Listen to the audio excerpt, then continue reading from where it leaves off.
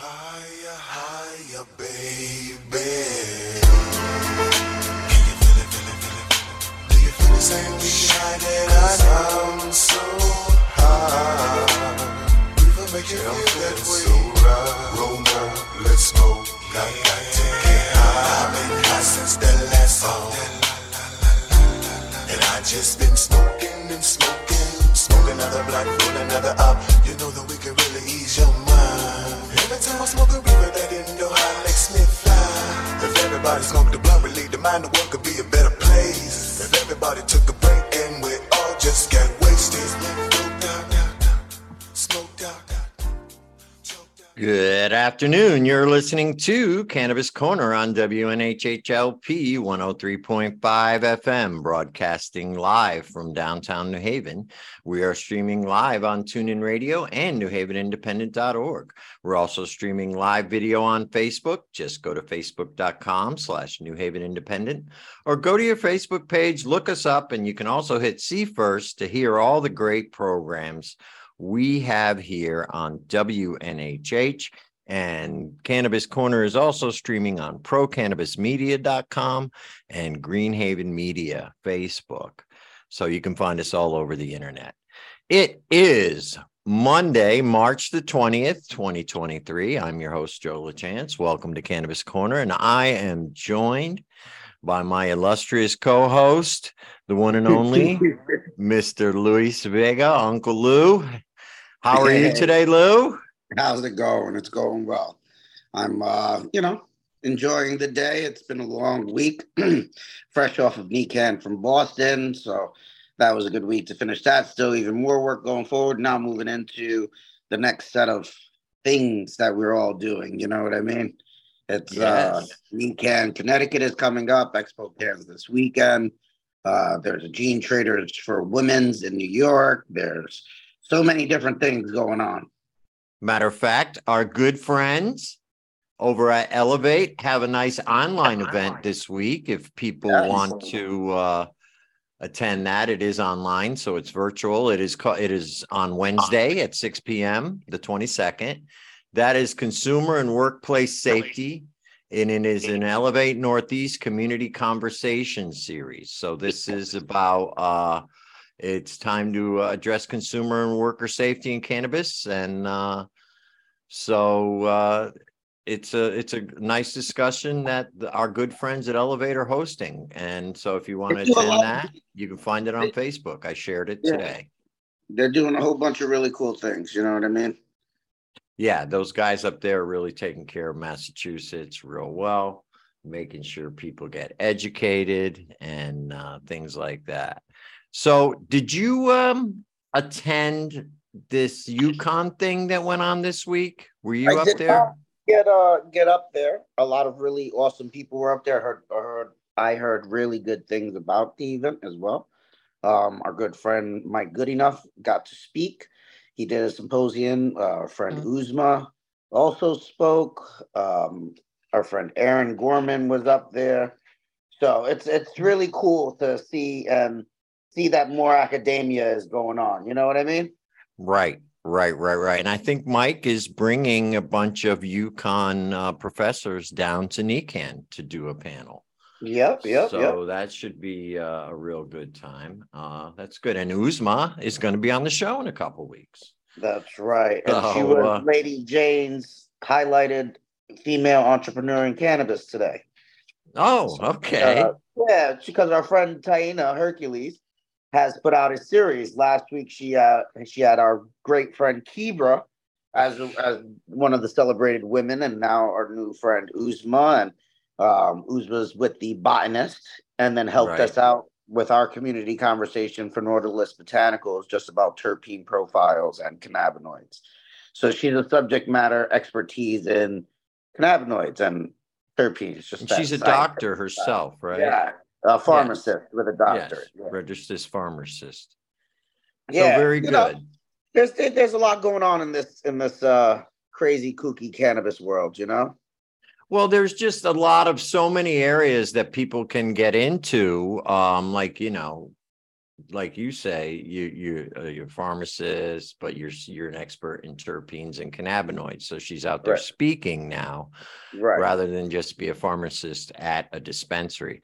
So, people are out there spreading their knowledge, and I think that's a good thing. And I think we're going to see more and more of these symposiums and small little conferences and big conventions popping up over the years. Well, like the Yukon event was a little different because that was a symposium about science. It was the science-based application of what cannabis is, open to the public, obviously.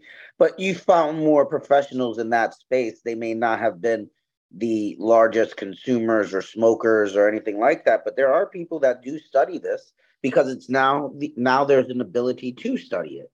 The taboos are still starting to go away more rapidly than they have in the past. Things are losing stigmas overnight, in all honesty. Connecticut has had legalized cannabis for 2.5 years, just about. Yep. So from when they actually legalized to when they started doing anything. So we currently have adult use sales, but it's not a huge news thing because it's not really exciting because the adult use sales we have are the exact same ones that were there for medicinal, and there's nothing new. There's nothing that new. the individuals that have social equity aren't getting any of that help yet now, and everybody's still behind the ball on all of it, and that's one of those very stressful things because when is adult use cannabis actually going to be celebrated in the state? It's going to be done individually through the social equity applicants and their partnerships, and universities that are putting things together, and sponsorships that you're getting through community organizations. But the actual celebration there hasn't been, and No, that's one thing that there's no reason to, because no, what is there to celebrate right now? There's really not much you could celebrate out there, no, only the opening of some new dispensaries, which just means there's more outlets to get the same The exact products same that we were product. getting before. Yeah. Like the exact same products, and it's tough, and I feel bad for some of the dispensary owners that are coming online that are social equity applicants, because now they're forced to carry the same four branded products, Right. so it's not even where they can put a commitment to having locally sourced. So even if their startup is, we're committed to have local craft products through the social equity program, they literally don't have anybody to sell from there. So now what are they doing? Yeah. They're Nobody's gonna ready yet. Yep, yep. So it makes it really tough. Yeah, it does. Yeah, it does. But I do see that there are people in process of getting ready. Yes, yes. So obviously it's a question of patience, being patient and just knowing that there are new people coming online who New are avenues going. coming in, and this is where we say congratulations to our homeboy, to our very good friend Kennard. Kennard Right. got his license open. He's starting things up, so that's the first from at least the social equity portion of it. That is the first social equity dispensary that has opened. So we give him and his partner a lot of credit for doing that quickly and rapidly. And I believe that is in Manchester, if I'm not mistaken. Yes, it is. Yeah. So now the city of Manchester at least has a dispensary and a place where they can purchase some cannabis products legally. And for those, I guess you could say, for those who haven't been in the medical program, who are new customers who are just coming into it because it's legal now, these products might, depending on their experience and their knowledge of cannabis, these products might be sufficient for them right now because they don't know what could be. It's all they have and it's all they've ever seen, if you know what I'm trying to say. Like, they don't know what's been being sold over the last 8 years from the other dispensaries. So they're kind of, I would say, I guess, ignorant about it. Yeah, I get you. I get you. But They're okay, not. so we just jumped into a conversation. There's so much more for us to even go through. Who's our guest today? Our guest is Grant. He is coming on in a couple of minutes. Grant Smith Ellis. We all know him. He's a good friend of the show, and he's been on a few times. Yeah, Um, news and things like that. So I'm excited about that. yeah, he's been doing a lot of investigative work. And I wanted to have him on the show to give us a little update about what his findings are, because it does affect our state, and Well, it that's some does. of that stuff, but I also want to give another accomplishment. He's moving through law school as well. Right. So I the wanted to talk to him about that. Yeah. he's got a great partnership, and he's doing a lot of things. And I think that the journalism and the investigative reporting go hand in hand with everything that he has going on. And I think I wanted to make sure to point out he has a support service that kind of helps him through with Patreon, I believe. So that way, Right. if people are interested in learning even more, he's got like an entire platform that he's able to divulge into all of his stories and all of his platforms and keeping him going too. So it's interesting to see how everybody will find their place, as we were talking earlier. Everything for there's something for everybody. So journalism, legal, advocacy, there's so many different routes to this, just somebody who's the adult use consumer or the medical patient. Right. Right. And Grant is a fierce activist. I mean, he's fierce. He does not give up. And he is definitely a person that you want to have fighting for you if you if you're in the cannabis industry. And just to hear that he's going to be studying to be a lawyer soon sounds like he's taken it to even another level where he could actually make a difference. You know what I mean? So that's a good thing, in actually changing laws. That's a huge thing. And having individuals that are interested in the legal side of it goes a really long way, Joe. It really does. Our good friend Jessica Gonzalez in New Jersey has really taken the IP portion, the intellectual property portion of it, and expanded it through cannabis, and have made a really um, trailblazing path for at least female lawyers as well. Then we have our friends in New York, and even now in Connecticut, our good friend Aaron. Aaron is a big supporter of all the social equity applicants, people that are fighting for everything. She's first on the front line, so we really appreciate her as well. So having these good advocates in the professional services go a long way. The medical doctors, the psychologists, Aaron Doolittle. That's another Yep. professional who set her entire career along this path. Right. So So many professionals have done that, whereas they were in an entirely different industry. Like Keeber was a nurse, a regular nurse, taking yeah, care of people, hospice. Aaron was a regular doctor, and they gave that all up pretty much to go into cannabis. and So focus on you, cannabis as a main yeah, and mainstay. that was a risk at the time that they did it. So Oh you yeah, got to give yeah. them credit, and it's still a risk. Give up a nice cushy job, as a nurse or as a doctor, and give that all up to go strike out on your own in an industry that's barely off the ground. So it That's looks like Grant has joined us. Grant, are you there? I am. It's very good to see you both. I really was appreciating that conversation and all those names you had been shouting out. So I'm glad to be with you today, is what I'm saying. oh Excellent. And we we're love it. always happy to have you, Grant. And that's where we show that anybody who's listening in whatever facet of whatever they're doing can choose to opt into at least participating still. Don't be scared because you may be overqualified in one sector and then don't want to seem like you don't know something in a whole new place. But that's how it inspires individuals to push forward. Yeah. So, Grant, rather than give you a formal introduction, I think most people know who you are. But I wanted to just touch base with you about what's going on with you now. We were just discussing that you are now studying law. Well, yeah, I am. I'm an academic. I don't actually know if I'm going to formally become a lawyer, perhaps much to my mother's chagrin, who might actually be listening to this today. She thinks I'm finally onto a story that's big enough to be on her radar, which I'm very proud of. But no, nonetheless, yes, I'm an academic. I'm studying law. I really want to teach.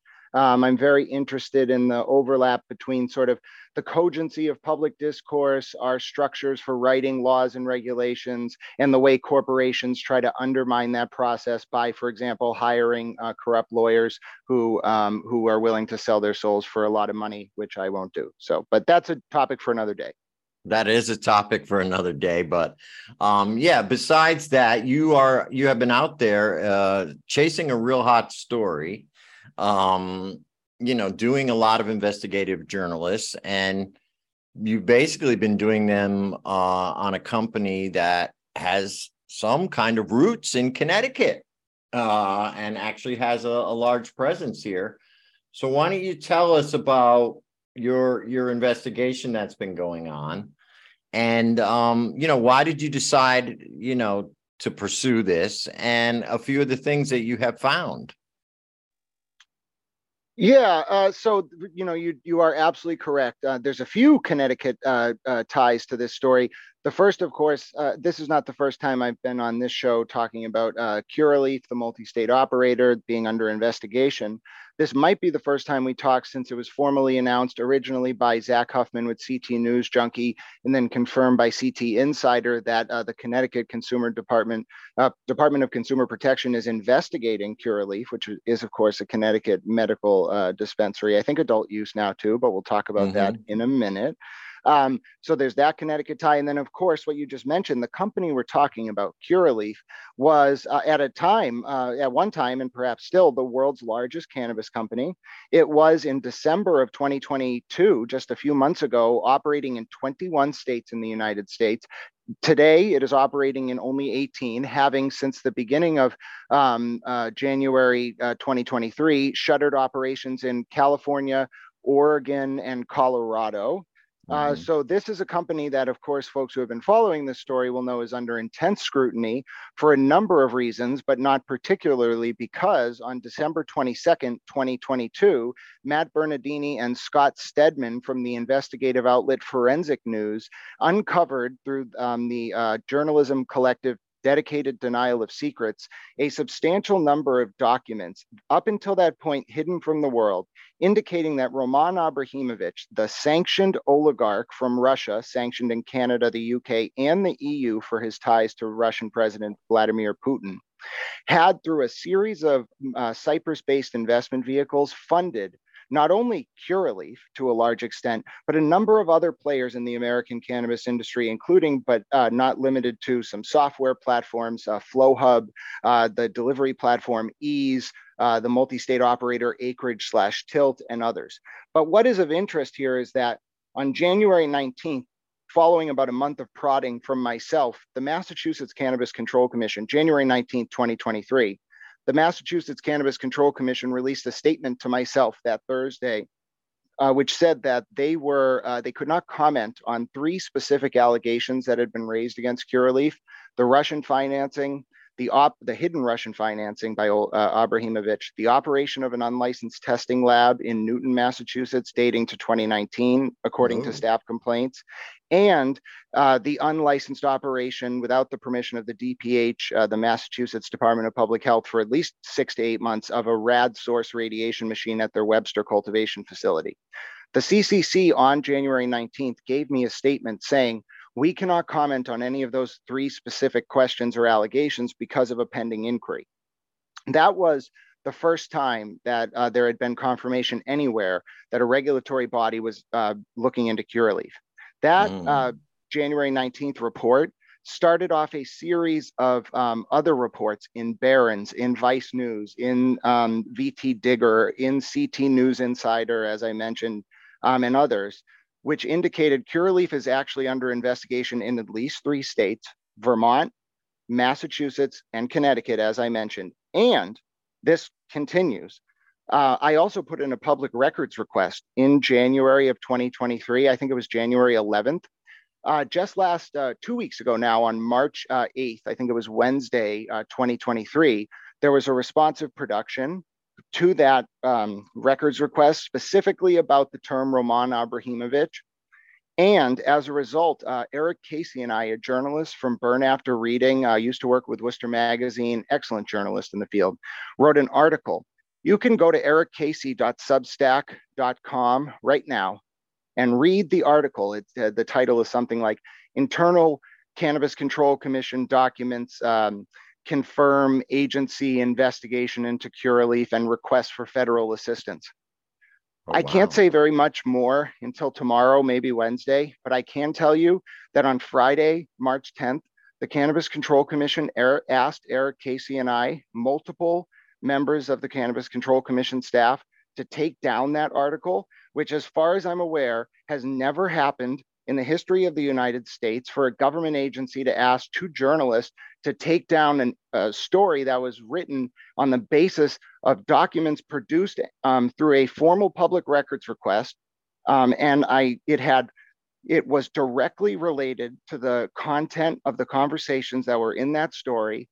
And it is extremely concerning that it's happened. We still don't have answers. And what I'm telling you here today is that whatever this story was before March 8th, it has transformed into something completely different now. And folks who are interested in this, whether they're in Connecticut, New England, or the United States or otherwise, should pay very close attention to the information that comes out in the coming days about what exactly happened, why that story came down, and what exactly is going on with this company that, as you said, started as this regional sort of conglomerate when Maine Organic Therapies and Massachusetts Organic Therapies and Palliatech combined to become Curaleaf, which was, again, a Connecticut company back in 2015.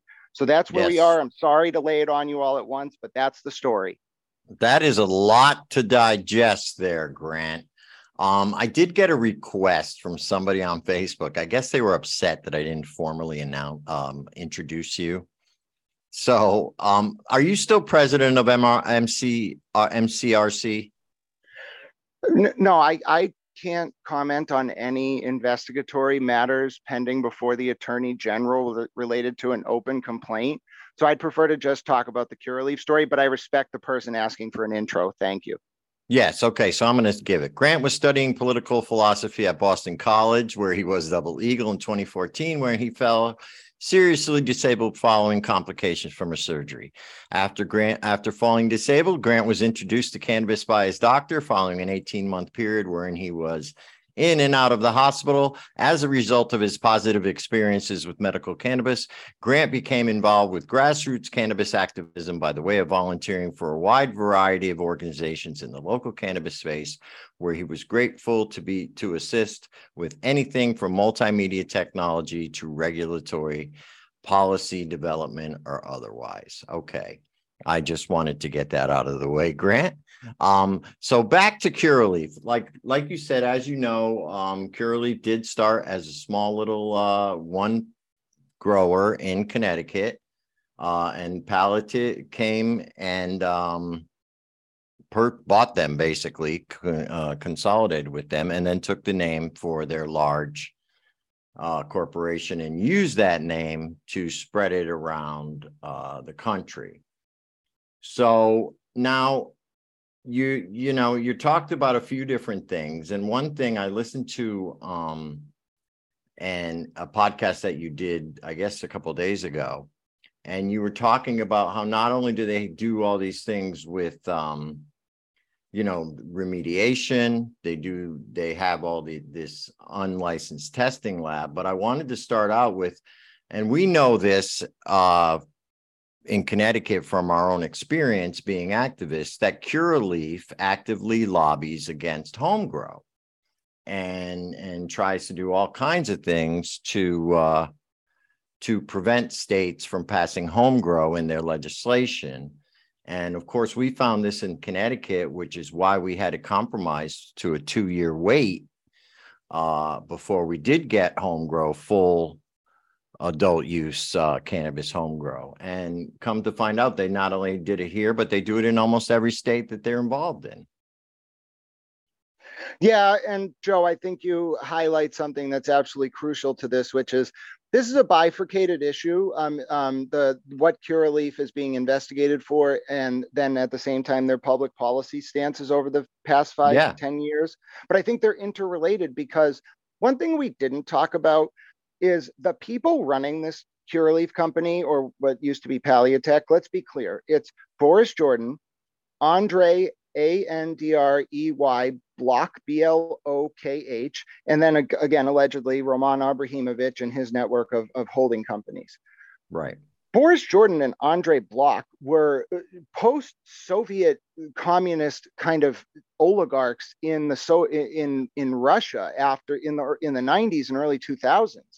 And to make a long story short, after sort of an apartment bombing in Russia, I think it was in Chechnya, and then sort of a theater siege in Moscow where the gas was used and stuff like that, President Vladimir Putin really consolidated power, and he started getting rid of the oligarchs and otherwise who he thought were disloyal.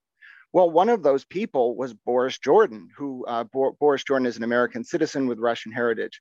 And Boris Jordan in 2004 was the head of Russia's like TV regulator, or it's like TV consortium, like state-owned thing, whatever it is.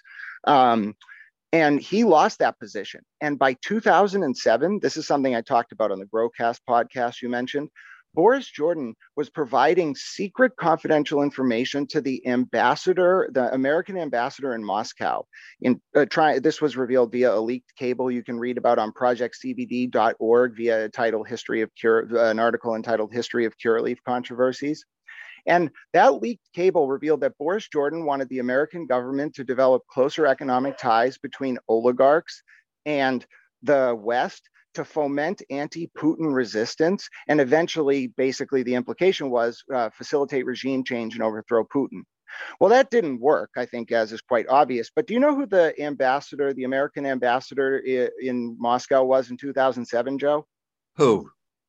It was a guy by the name of William Burns. Do you know what he does today? No. He's the director of the CIA. So it is, and I'm not saying this is, 100% likely, but it is entirely possible that the American government has been cultivating intelligence sources for 10 or 15 years to try to use regime change and soft power politics to overthrow Putin. And when Putin obviously engaged in a reckless war of aggression against Ukraine, that may have started to shift those sources. And then I think with Saudi Arabia announcing over the last 2 weeks that they're realigning away from Israel with Iran, we could very likely be looking at like a triumvirate of Russia, Iran, Saudi Arabia, and maybe China going up against NATO. And in that context, it makes a lot of sense that the US government and their intelligence assets would not be useful anymore in the context of trying to overthrow Putin. And one more thing to this. The guy at the center of all this, Roman Abramovich, you might be thinking to yourself, why would Putin ever allow someone to play both sides? Wouldn't that guy, that oligarch trying to flip to the US be under threat? Well, you can go read in the Wall Street Journal or any number of publications about how when Abramovich was trying to conduct peace talks between Ukraine and Russia last year, he was poisoned, which I think we know is the modus operandi of the Russian state. So something is going on here. I don't know why Curaleaf was allowed to get away with a lot of this behavior that would have resulted in any other company being subject to intense scrutiny. But I think we're going to find out more, and I'm almost certain there are geopolitical ramifications. Thank you for letting me rant about that. That's okay, Grant. This is something we've known in Connecticut for a long time. We have been telling our legislators about Boris and the Russian consortium for ages, and they never listen. Curaleaf is the Connecticut name. They weren't Curaleaf until they bought Curaleaf in Connecticut. Right. And changed the whole name. Yep.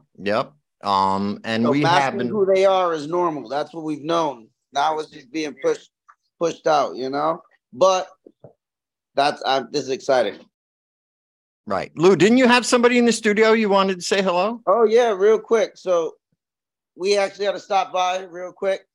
So Tahir, introduce yourself real quick, because we'll have you on the show too. And I know that you just met Grant a couple days ago as well.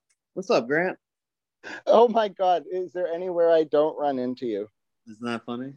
Hey everybody, Tahir Chappelle, he, him. I do a couple things, but cannabis journalist, trying to improve the conditions in Pennsylvania, which are slow but slowly getting heated up. And then I live in Jersey, so dealing with the legalization in Jersey. So that's and this is a topic that's gonna probably follow you guys around too. Oh yeah. Mm-hmm. Oh yeah, you guys, good. Well, and you guys have met, so maybe sometime you can share notes and maybe join in on the investigation, because I believe Curaleaf has holdings or will have holdings in Jersey and Pennsylvania. Am I correct, Grant? Yeah, no, they definitely do. And I think it's a little bit weird that the New Jersey CRC has yet to comment publicly about whether or not they're investigating this company. And I encourage folks to follow Freedom is Green on Twitter. Chris Goldstein, he has been covering Curaleaf's involvement in the New Jersey medical market since 2014, along with Chris Roberts at The Guardian. He's probably the most informed source on this company. Mona Zhang at Politico was also really informed. You should read her article about Maine's mom and pop scene, caregiver scene sweating corporate gentrification. I have a question for our distinguished guests, though. We were talking the other day about how the cogency of public discourse can protect the integrity of the republic, and in particular, how amalgamating as many perspectives as possible on a given news event, person, or situation can create informed consumers of information that help protect the integrity of the lawmaking process. Can you comment a little bit on how the work you do with your journalism oversight project sort of facilitates that, and also what you think about the modern media landscape? Are you hopeful or pessimistic? Modern media, corporate media is what it is. It's corporate media. It's a monopoly by certain companies that dominate the airwaves and are reducing what newspapers used to be for the American public, which were accessible and affordable. And now they're dominated by capitalistic mindsets, and everything is kind of collapsing right now. So, in Philadelphia, there's a local community radio station called Philly Cam, WPPM, and to see how actual day-to-day people are actually creating their own media, talking about their own narratives, talking about the history, and then reading something like the Philadelphia Inquirer or watching the local TV stations completely have a different reality in what they project. It's kind of jarring to see. Philly is a highly Black city, 44% Black population, a city that's suffering from a 25% poverty rate. They call it, one of the biggest poorest cities in the country. And to see how the media kind of completely overlooks poverty as a root cause of what we're experiencing, which is high gun crime violence, high amount of incarceration, a lot of opioid crisis happening as well. Community often doesn't get represented in a way that people are actually coming up with solutions that are addressing these root causes, but they're not being supported by city government. They're not being given the amount of money and supplies. And instead, places like police are given more money, and that continues to dominate the narratives by corporate media. So I think one thing that we need to start doing is we need to start, in the way that what I love about the cannabis space is really start identifying how these corporations are trying to monopolize and really oppress civic engaged people from actually being able to hold government accountable and change the discourse on these narratives.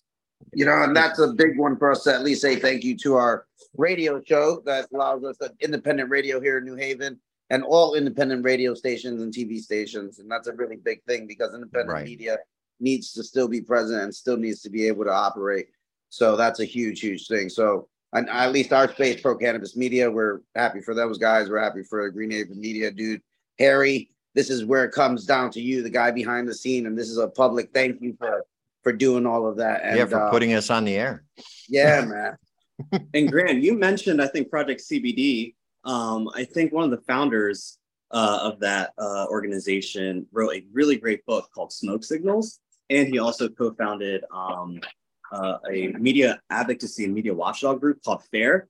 Highly recommend checking out FAIR. Very dope. Wow. Very cool. You never know where the conversation is going to go on Cannabis Corner when it's cannabis inspired, right? Yeah, that's right, man. It's great to have another guest on in the show. I like it. No, it's just a pop-in. It's just a pop-in. It's a pop-in, man, just to hang out with you. And it turns out they know each other and they're in the same field. So that's great. Yeah. Try to do it. We're a hub. Wherever we are, we're a hub for a community. So stop in anytime, hang out, speak your mind, have fun. It's a great place of meeting of minds here at the offices, Yeah. And Grant, in answer to your question, I believe the future of media is going to be independent and alternative media making a comeback because the mainstream media is definitely losing watchers and listeners. And I think people are starting to realize that if they want real news and if they want the truth, they have to go to other sources. So that is why it is so important to do what you do and put it on places, like there are places out there now like Substack. And there are places now where independent journalists can actually get their work out and actually get it viewed.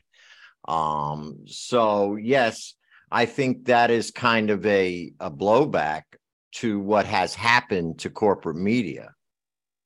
Oh, absolutely. And I'll make one comment and then I'll respond to what your great insight there as well, Joe. So earlier, a few times it was brought up, the policy questions at issue. I think a lot of the corporate subversion of activism and of the media space is really designed so that their policy moves aren't like the subject of mass movement and movement politics. And in particular, that shows through in the cannabis industry in a few ways. One, MSOs love pushing for police task forces to target the unregulated market. They tried it multiple times in multiple states. It failed every time because they get called hypocrites and they look like idiots for snorting cocaine while trying to get people arrested who are their competitors, and they know it.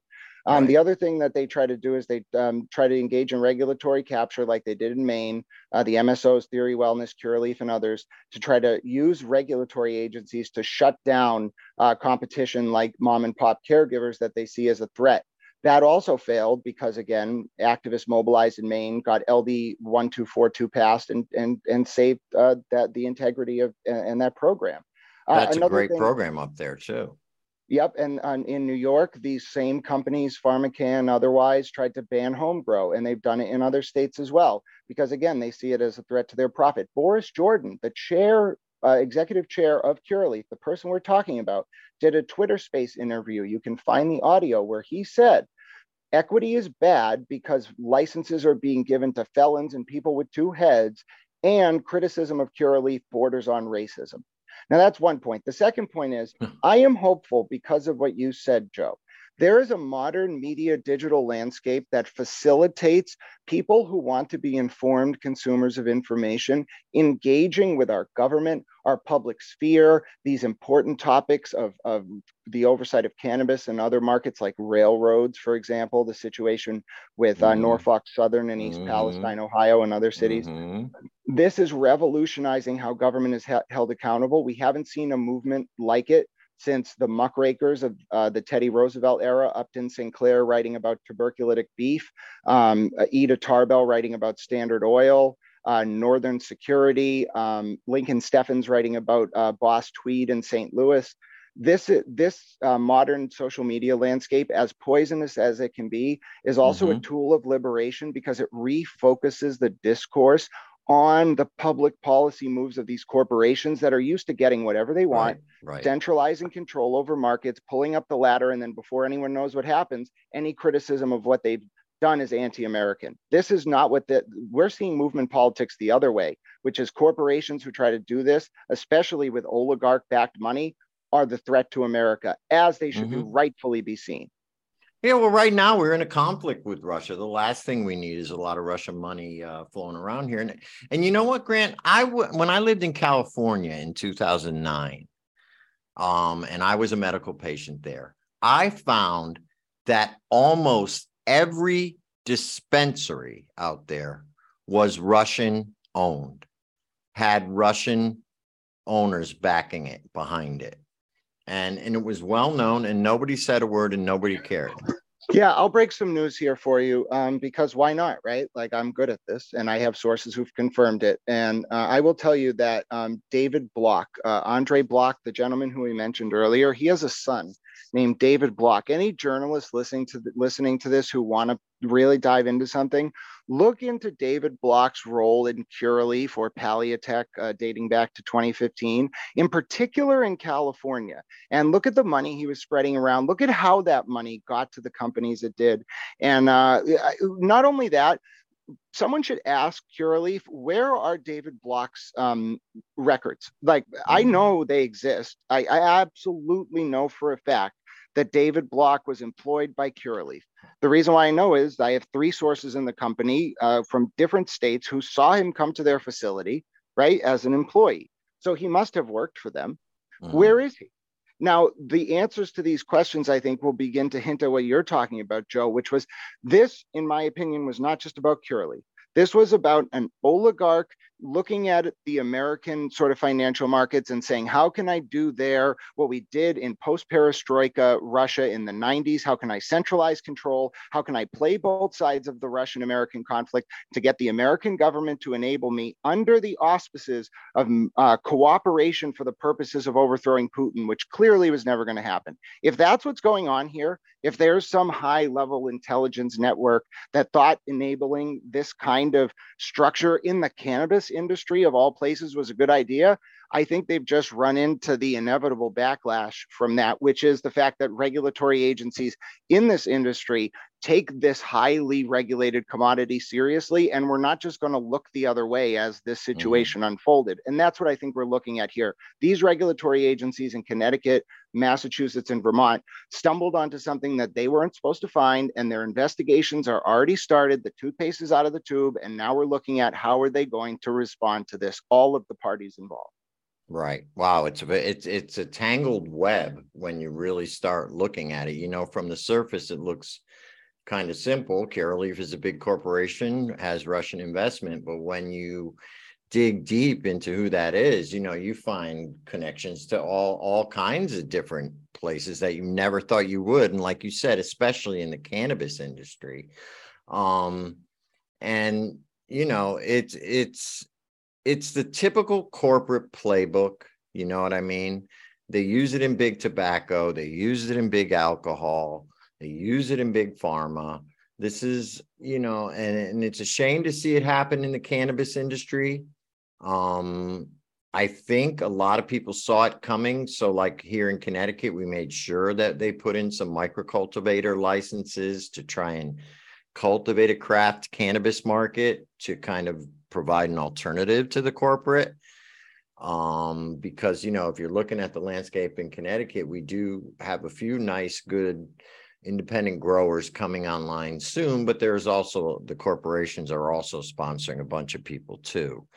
So, you know, this is not Curaleaf's first offense. We've been investigating Curaleaf for mold and remediation here for years. They've gotten busted here in Connecticut a couple times for having moldy product. So you mentioned before this rad machine. Tell our listeners a little bit about what that is and how it affects the cannabis product.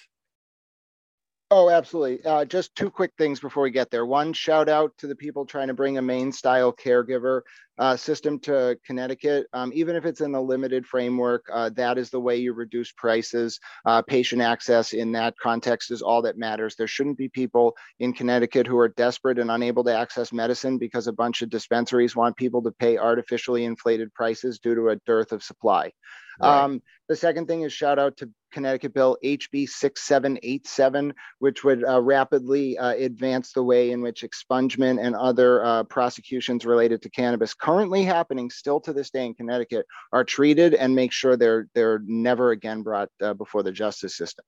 The RAD source machine. Okay, so according to, and you can read all of this from my January 19th, 2023 piece on my Patreon. It's free, it's public, it's on a few other publications. According to staff at Curaleaf, across multiple departments, dating back to 2020, Curaleaf bought a rad source machine, which is used to irradiate cannabis flower to ensure it can pass testing. This is a widely used practice in the cannabis industry. In fact, in Canada, all of their cannabis flower is irradiated, and the government cannabis regulatory oversight website has a section dedicated to the labeling requirements. Now, we don't have that in Massachusetts. There's no requirement that these companies, per CCC or any other department, have disclosed this radiation-based remediation. But the reason why they should do it, and we'll start here with this, is twofold. One, when cannabis flower is irradiated, it involves heat, which turns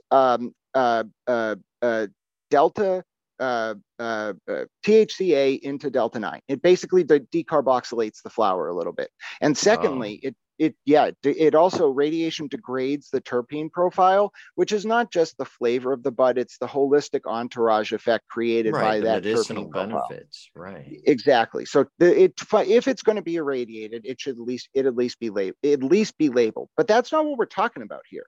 What happened here, according to staff complaints, is that in 2020, Curaleaf obtained a rad source machine, but they did not go to the Massachusetts Department of Public Health to obtain proper certification for that machine until September of 2021. How do I know that? Because the Massachusetts Department of Public Health told me that Curaleaf didn't obtain a certification for their X-ray cabinet, which is a rad source machine, until September, I think it was 18th of 2021. So, according to staff complaints, dating back to 2020 at some point, the Curaleaf facility in Webster, Massachusetts had this rad source radiation machine being used. There were no personal protective equipment devices, including something as simple as a Geiger counter, provided to staff until months into the operation of the cabinet. And when the cabinet was inspected, according to staff complaints, in September of 2021, it was presented to regulators from the DPH as being new. Now, these allegations, when brought to the DPH, resulted in a formal confirmation on the record to me, which I reported on social media, from a DPH spokesperson in Massachusetts, that the company's use of that X-ray cabinet prior to its licensure in September of 2021, pursuant to employee complaints and my reporting, was under investigation. So now we know it's not just Connecticut, Vermont, and Massachusetts looking into the rest in financing. Curaleaf's also being investigated for irradiating this cannabis, perhaps before they had permission to do so. So that's the second element of the story. Wow. So now are they using this irradiated cannabis for flower, or is this just turned into concentrates and edibles? This is flower going to the market, and I'll explain to you why it's happening. In Massachusetts, as folks probably know, we have some of the strictest microbial, mold, and other contaminant testings in the country. We have some of the loosest. Okay, yeah, but in some sense, this is bad for microbials in particular, because it means no outdoor flower can pass in Massachusetts, and that's a big issue that folks are working on, and that's important. But now let's talk about this indoor cultivation that Curaleaf's doing. The testing standards for mold and things like that are strict on purpose. And Curaleaf, you can look at pictures on an Instagram account called Massachusetts_mids, MIDS, and you'll see recent pictures from an employee who leaked them out of Curaleaf's Webster, Mass facility of the kind of mold they're seeing on their product and bud. My sources tell me powdery mildew and other types of mold were first introduced to their Webster facility as early as 2018 or 2019 because of a clone brought from Maine, and also because when Curaleaf purchased ATG's former cultivation facility in Amesbury, that was contaminated because of the way workers' sanitary practices were going on, which continued. And sources tell me that the Amesbury Curaleaf team, once Curaleaf owned that cultivation facility, had a bad reputation. And when they would come to Webster, people didn't want to let them near the plants. Now that's that's kind of the origin of the mold. But let's go back to why they're remediating. To get these flowers onto market, Curaleaf gets to select, or any company in Massachusetts gets to select a flower for sample collection. They get to do whatever they need to do with it, dry it out, remediate it, put keef on it. Then they get to send it to a lab. Now, if it passes, great. This is batch testing. Everything from that batch can go to market. Obviously, it's got to be cleaned up. It can't look dangerous. But then, allegedly, on top of that, there's also this issue of the testing lab itself, right? So a lot of labs in Massachusetts right now, Commissioner Kimberly Roy actually has been bringing this up at public Cannabis Control Commission meetings for months, dating back to August of 2022. Labs in the state of Massachusetts have been accused of basically passing product they would otherwise know is contaminated. So you have this dual problem of companies like Curaleaf who might have contaminated product, or it's actually a tripartite problem. First, they get to irradiate the cannabis sample before it even goes to testing. Second, they get to select their own sample to send to the lab for batch testing. And third, they get to pick their own lab, which means they can send it to a lab who maybe, I don't know, has a perverse incentive to attract Well, no, a lab who has a perverse incentive to attract more clients by passing contaminated product and inflating THC results. So the CCC has proposed creating a state-run standards laboratory, not to test commercial product, but to catch labs and dispensaries trying to manipulate samples to prevent moldy, dangerous product from getting onto market with inflated THC results as high as 44%, which, as far as I'm aware, is not possible with flower. No, not unless they've discovered something new that we haven't heard about yet. So, wow, that is, see, and it just shows how far corruption can actually go. You know, you would think the testing lab would be your gatekeeper to make sure that the product that goes to market is good, and that's what the state expects, and that's what the consumer expects.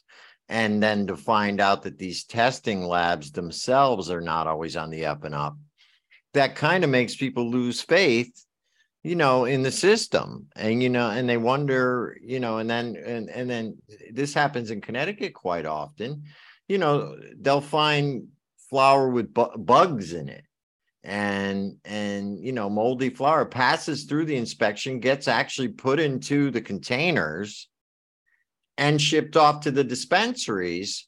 So where's the quality control? You know, where's the quality control in these places?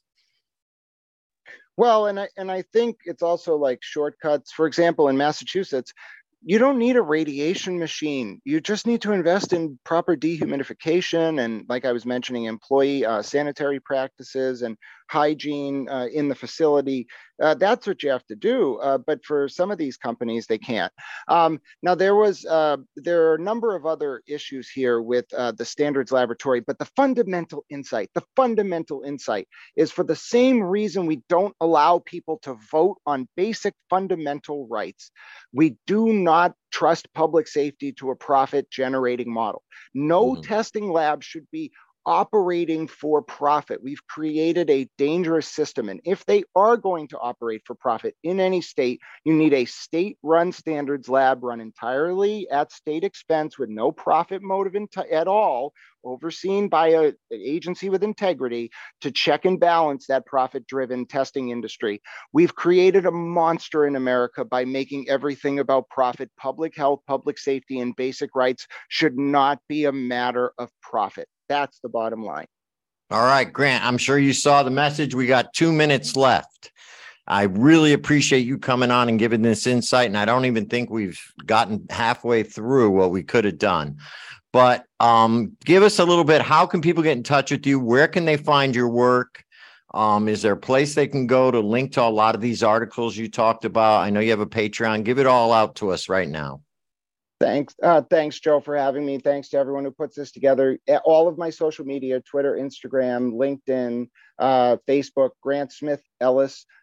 Twitter is where I'm the most active. You can find an archive of all of this. All of my work is free to access. I believe the only way that we can protect this republic style of democracy is to have free access to information. But if you want to support me with a small donation, you can go to my Patreon. And although you'll get my articles 30 minutes early, they are free after that 30-minute embargo. So thank you for supporting independent journalism, Joe. Thank you to your listeners. Thank you to this station. I'm grateful for all you do, and I was grateful to be here. Thank you, Grant. And it's always a pleasure. We hope to see you at NECAN. I hope you can come down and make the trip in Connecticut in May. We'd love to have you down there, maybe even speak on a panel. Because, you know, Curaleaf is in our state. So we hope to see you there, but we really always appreciate you coming on and the great insight that you have. And you can find him at grantsmithellis.com as well. And just search Grant Smith Ellis on all your social media and especially Patreon if you want to support him. Lou, any last words? But no last words. Thank you again to our guests. We really appreciate you and giving so much insight. Everybody stay happy, healthy, and high. All right. And you can find me at Joe the Weed Guy at Greenhaven Media. And you can find us on YouTube at Greenhaven Media as well. Thanks again for listening. We will see you all next week.